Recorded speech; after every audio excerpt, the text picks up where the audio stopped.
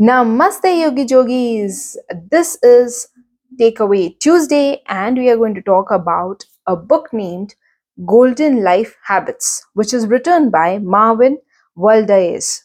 Let me start with the first point, and it is if you repeat and apologize wholeheartedly for your mistakes, you are a good person.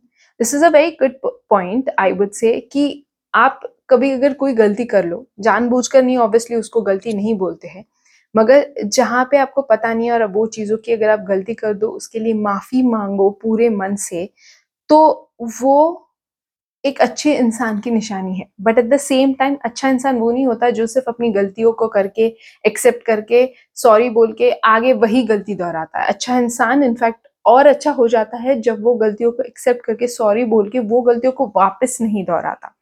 बहुत सारे लोगों के मन में ये concept रहता है, यार मैं एक्सेप्ट तो कर रहा हूँ मगर वो चीज़ 10 बार करेंगे। That's not a mistake, and that does not show you're a good person. Let me tell you, that in fact shows how uh, inconsiderate and you are not compassionate as a person. So next time when you say that, yes, at least I'm accepting, and you're doing repeating, or you're doing the same mistake, please don't do it. It is not going to be counted as you being a good person. In fact, it is going to be as a dark spot on your personality. So make sure you don't do mistakes, and if you anytime, obviously we are going to make mistakes every single day, you apologize for the ones that you really feel कि आपने गलती की है। और दूसरी चीज, कभी compare मत करो। बहुत सारे लोगों का प्रॉब्लम ये हो गया अभी कि यार उसने किया है तो मैं करूंगा, तो उसमें क्या प्रॉब्लम है। भले ही लोग आपके आजू-बाजू वही गलतियाँ करके आगे बढ़ रहे होंगे अपने लाइफ में, भले ही आपको दिखता होगा उनको कुछ असर नहीं है, आप अच्छे इंसान की तरह बिहेव कर रहे हो और आपको लग रहा है अरे यार मैं अच्छा बिहेव करता रहूँगा तो हमेशा तकलीफ मुझे होगी। नहीं, ऐसे कुछ भी नहीं है। आपका every day, every single day is karma point of view से अगर आप देखोगे, तो जो लोग आपको आज दिख रहे बहुत खुशी है, उनकी गलतियों को भी हर टाइम सरका के वो आगे निकल रहे हैं, कभी ना कभी वो अकाउंट पूरा होने के बाद you would see them punished for the mistakes. So do not see someone's present. You never know what they have been through past, उनका कैसा रहा है। एंड आपके कार्मिक अकाउंट को हमेशा क्लियर रखो जितना हो सकता है उतना। दूसरों से कंपेयर करके आपका कार्मिक अकाउंट किसी भी हालत में सुधरने नहीं वाला। सो मेक श्योर कि you are on point. The second point is, psychologists believe that forgiveness is the best remedy to control anger and distress. Very true.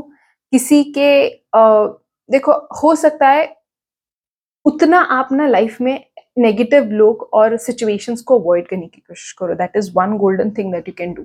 But अगर हो ही नहीं सकता, कभी कभी ऐसे लोग रहते हैं अपने लाइफ में कि नज़दीक के ही लोग वो रहते हैं कि जो हम लोगों को टेंशन देते हैं या जिनसे हमें चिढ़ मचती है बहुत ज़्यादा, तो उस टाइम पे ना उनको फॉरगिव करो। ऑब्वियसली आप दूर रहने की कोशिश करो, जिससे कि आपका टेंशन, आपका स्ट्रेस कम होता रहे लाइफ में। एंड किसी ने अगर गलती की है लाइफ में, तो उस गलती को आप आपके मन में मत रखो। जितना आप उसके बारे में सोचोगे, उतना ज़्यादा खुद को हर्ट करोगे, उतना ज़्यादा आपका खुद का दिन टाइम खराब होता रहेगा, और वो किसी और की गलती है। So it's as easy as that. You can just remove those things from your head and let them pay the price for their own karmas. Do care, but only about the right things. Very true. खुशी जो है, या जो चीज़ों को आपने consider करना चाहिए आपके लाइफ में, किसी और लोग सिचुएशन से या लोगों से अपने आजू बाजू के इन्फ्लुएंस मत हो। अगर आपको कोई चीज़ पता है कि इसके बारे में आपको केयर करना है, तो नो मैटर कौन क्या बोल रहा है, you care for those things, but make sure you do not give away too much of your goodness, because इससे भी आपके ऊपर कहीं ना कहीं नेगेटिव इफेक्ट होगा। Others will talk about you for a day or two and then forget about it in a week or month. So stop caring about what people are going to say and start pursuing your passion, your dream job. Believe me, most of these things are not going to matter 5 years from now. You won't even remember the things you thought matter so much as the opinion of others. हम लोग खुद कितने लोगों को जज करते हैं for their dreams, for their aspirations, for their career choices. But why do we do that? I'll tell you one thing. मुझे we are conditioned some or the other way to make sure कि हम लोगों को जज ही करते रहे उनके choices के लिए. Instead why don't we have a broader perspective of why the choices are made, and if the choices are made, if they are really helping out those people, why not just not sit back and give a hats off to these people who are making difficult choices. So this is the first thing. And second thing, do not think what people are thinking. ये हमेशा बोला जाता है, लोगों का काम है कुछ कहना, वो कहते ही रहेंगे, मगर if you make a choice in your life, you stick by it, and if you successful, obviously you would see the same people who are judging you today are going to clap for you. And if they are not going to clap, at least they are going to make sure that they are keeping an eye on you. That itself shows that you are enjoying that success. But उनके लिए आप आपकी life के जो सपने हैं वो छोड़ दोगे तो आप पूरी लाइफ रिग्रेट करोगे. Don't do that. Next point is, the world has had enough negativity. The most important skill you need is to learn how to appreciate others. Keep it real when people tell you about their victories. Try to give honest and sincere appreciation. I am obviously 100% sure ये point अच्छा है, but at the same time make sure when you're giving genuine and honest review about something, कभी कभी लोगों को वो पसंद नहीं आता. सो टाइमिंग भी बहुत ज़्यादा इंपॉर्टेंट है. कभी कभी ऐसे होगा आप सच बात बोलोगे मगर उसका टाइमिंग गलत होगा एंड सारी चीज़ें बिगड़ जाएगी. सो टाइमिंग देखकर आप किसी को भी जेन्युइन रिव्यू दो. जेन्युइन रिव्यू भी लेने वाले बहुत कम लोग रहते हैं. दूसरी चीज़, अप्रिशिएट करना सीखो यार. दुनिया में लोगों को अच्छा बोलो. अगर कोई अच्छा इंसान कर रहा है, and let me tell you, ये एक और चीज़ मैंने देखी. हम लोग ना हेल्प करने के लिए बोला तो हम लोग घर से बाहर किन को हेल्प कर सकते हैं, हम घर से बाहर कैसे लोगों को अप्रिशिएट कर सकते हैं, यही करते हैं. बट घर में क्यों नहीं ये चीज़ करते? अपने माता पिता हो गए, भाई बहन हो गए, हस्बैंड वाइफ हो गए, बच्चे हो गए, घर में तो अप्रिशिएट करो. सारी अच्छी चीज़ें बाहर ही क्यों लेकर जानी है? ऑब्वियसली वहाँ पे भी दिखाओ आपके मैनर्स, दिखाओ वहाँ पे आप कितने अच्छे इंसान हो, but at the same time घर से तो शुरू करो. घर के लोगों को तो अप्रिशिएट करो. अब कितनी बार ऐसा होता है कि हमने हमारी मम्मी को खाना देते वक्त ये बोला है कि मम्मा ये बहुत ही अच्छा बना है. आई डोंट थिंक हम ये यूजुअली करते हैं. I do it because I know this is not something that I have learned from what I can say. No one has told me. This is something that I've learned myself, because I used to see my mom used to cook so yum food, and not many used to appreciate. In fact, not many, no one used to appreciate it. But I've made sure that whenever I taste something and it is really good, I make sure I put it out and say it out loudly in front of everybody. And that's not only for my mother, that is for every person. If my dad used to do something good, something really very nice, I would appreciate. हम लोगों को पता नहीं ये ego रहता है कि अगर हम अप्रिशिएट करेंगे तो भैया ये तो उड़ने लग जाएंगे तो क्या हो जाएगा. बट आपके अप्रिसिएशन को कोई कैसे रिएक्ट करेगा, that is not your thing. And ये मैंने सिर्फ ये मैंने देखा है. ऑब्वियसली कितने लोगों को मैंने अप्रिशिएट भी किया है, तो आगे से मुझे सिर्फ ये आया, okay I know that I do very well, I know that's not something that new to me और समथिंग. ऐसे भी रिव्यूज आए हैं. मैं उन लोगों के लिए ये बोली कि उड़ने लग जाएंगे, ऐसा मुझे लगा है. एंड मुझे ऐसा लगा कि ये क्या चीज़ है भाई, मैंने अप्रिशिएट किया है but they have had a very bad revert to it. But then I have done my job of doing good thing. Now that is their take. वहाँ पे मेरा कर्मा, मेरा काम खत्म हो जाता है कि अगर मुझे कोई चीज़ अच्छी लगी, मैंने अप्रिशिएट कर दिया, मेरा काम खत्म. आगे उनका काम है वो कैसे रिएक्ट कर रहे हैं, and that's none of my business. But you make sure that everything you come across, if that's beautiful, if that's out of genuine effort. कभी कभी हम लोगों को पता भी नहीं रहता कि किसी ने कितनी मेहनत की है वो छोटे से चीज़ के लिए. you appreciate it. And why not only people around us? Why sometimes you go out, you see something someone has done beautiful out on road whom you really don't know, even that time appreciation will play a lot of important role. So yes, keep appreciating, keep spreading the positivity. Positivity की ज़रूरत सिर्फ हमको नहीं रहती, दुनिया में लोगों को भी है, ये भूलना नहीं है. सेल्फ केयर के नाम पे हम लोग बहुत सेल्फ सेंटर्ड हो रहे हैं और हम लोग सिर्फ इतना देख रहे हैं कि पॉजिटिविटी मुझे चाहिए. पॉजिटिविटी लोगों को भी दो, लोगों को भी अच्छा बोलो. जैसे जैसे आप आपके आजू बाजू का एनवायरनमेंट अच्छा करते जाओगे, जैसे जैसे आप पे जो मुसीबतें आए हैं उनसे कुछ सीख कर आगे बढ़ोगे, अच्छा बिहेव करोगे, तो ऑटोमेटिकली आप देखोगे आपका सर्कल वैसे होता जाएगा. एंड ऑब्वियसली सर्कल जैसे होता जाएगा आपकी ग्रोथ उस पर बहुत ज़्यादा डिपेंड करती है लाइफ में. Do not just stick to basic conversations. Talk about what makes you most excited.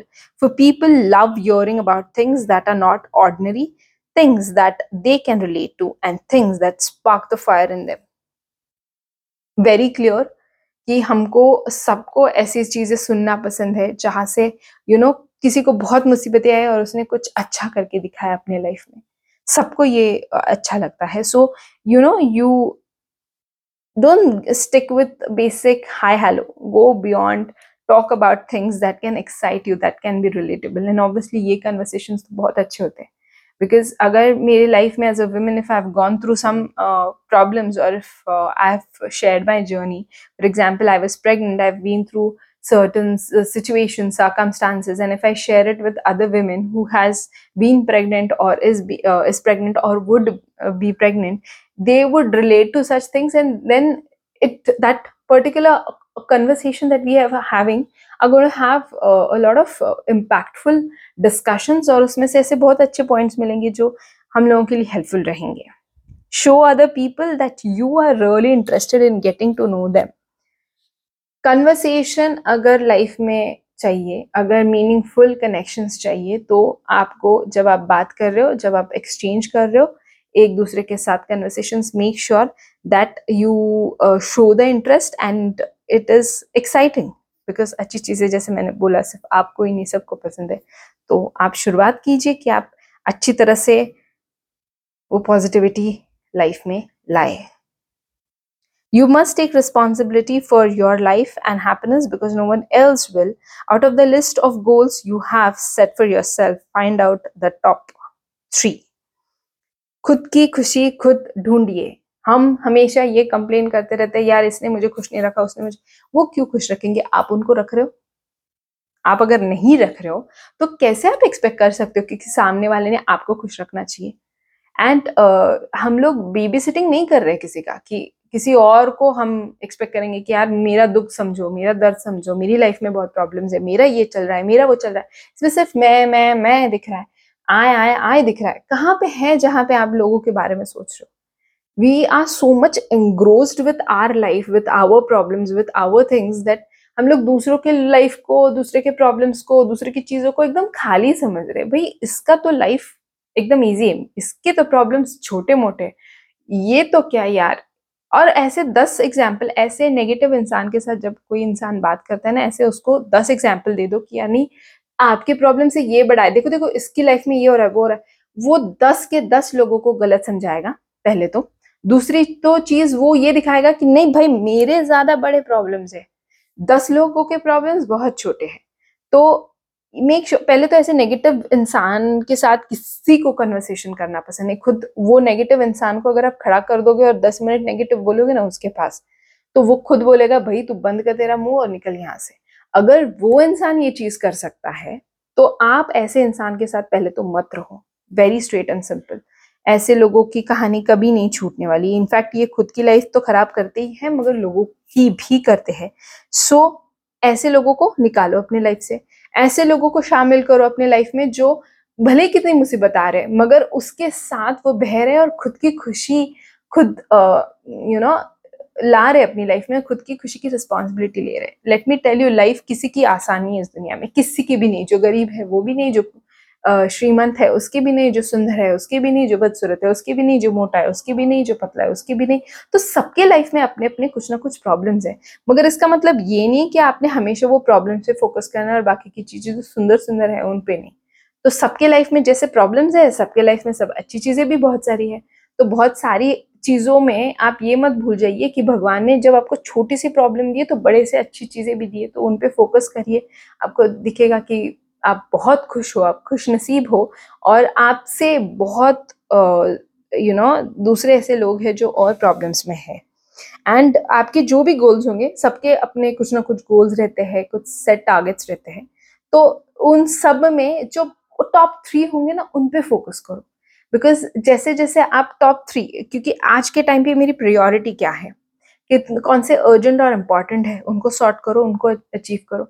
जैसे आप ये चीज कर लोगे ना, ओवर द टाइम आप ये समझोगे कि यार हाँ ये मैं अचीव कर सकता हूँ, ये कर सकती हूँ, and yes now I can move on. मैं अलग कुछ सेट कर सकता हूँ आगे जाकर। एंड देन आप देखोगे कि धीरे धीरे ऐसे छोटे मोटे सारे गोल्स अचीव करते रहोगे एंड ओवर द टाइम आपने जो गोल या ड्रीम लाइफ में सेट किया होगा उसको भी सरपास कर चुके होंगे.